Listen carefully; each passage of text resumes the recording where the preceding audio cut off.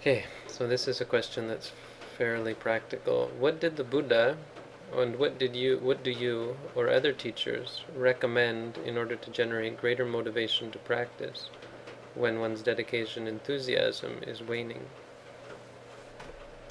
I think the biggest thing that the Buddha recommended, no, I don't even know if it's the Buddha.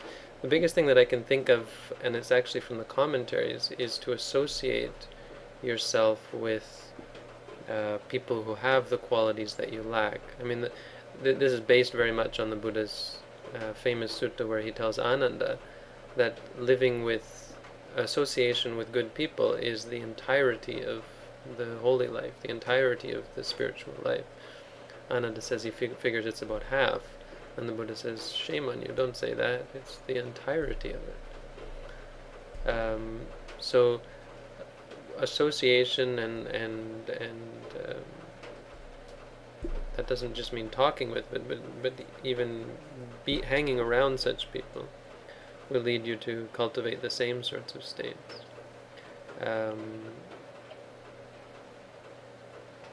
So what do I do with my students? I mean, you encourage them.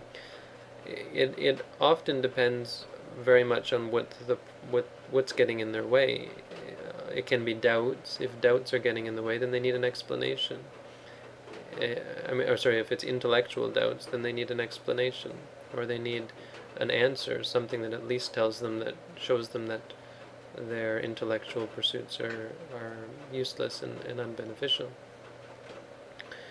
If it's doubt about themselves, or feelings of discouragement, doubt about their practice, like my practice is not going well, or I'm useless, I'm not good at this, then they need some reassurance, and they need an argument, an argument, a way of helping them to see things in another way. Discussion is very important. Or often just a Dhamma talk, giving them some kind of encouragement. So if they feel discouraged in the sense like they aren't so interested in meditation, then you have to give them a talk explaining about the things that they are interested in, and showing that those things are perhaps not as meaningful as they thought they were, and talking to them about the importance of meditation. So Dhamma talks can help. Talks about the benefits of meditation, of renouncing and giving up, and the disadvantages of clinging. Talks that are encouraging, discussion that is encouraging. The best thing, of course, is to meditate, because meditation helps you want to meditate more. The more you meditate, the more you become interested in it, the more benefit you see from it. Anybody else? What do you think motivates people? What do we do to motivate ourselves and motivate others?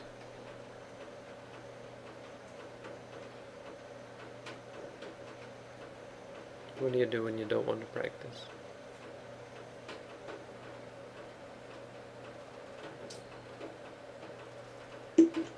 I think when it comes to sloth and torpor rising in the mind, a couple of simple things that you can do to overcome those, to give yourself a little bit more motivation. Go out into the cold air, some water on your face, changing positions during meditation, or if you're not sitting formally, you can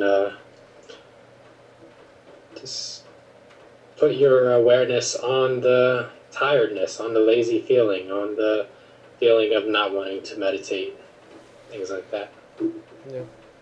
Yeah, I don't know so much about, if you're just tired, because people can really want to meditate even though they're tired, but it can be very discouraging, and I think it's more the discouragement that's being asked about here. How do you deal with being discouraged? The best thing is to have a teacher and to have a community, because when you do, all of these things will come.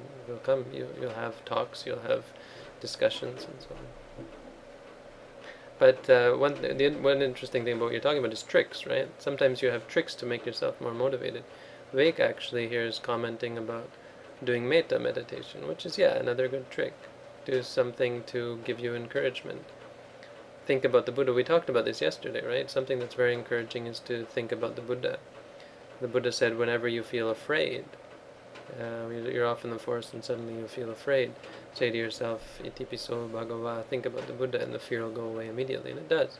It's quite impressive how thinking about the Buddha can make you fearless, because you start realizing how fearless, remembering how fearless he was.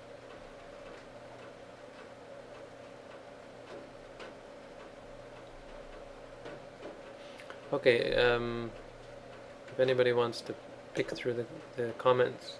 Oh wait, stop this one.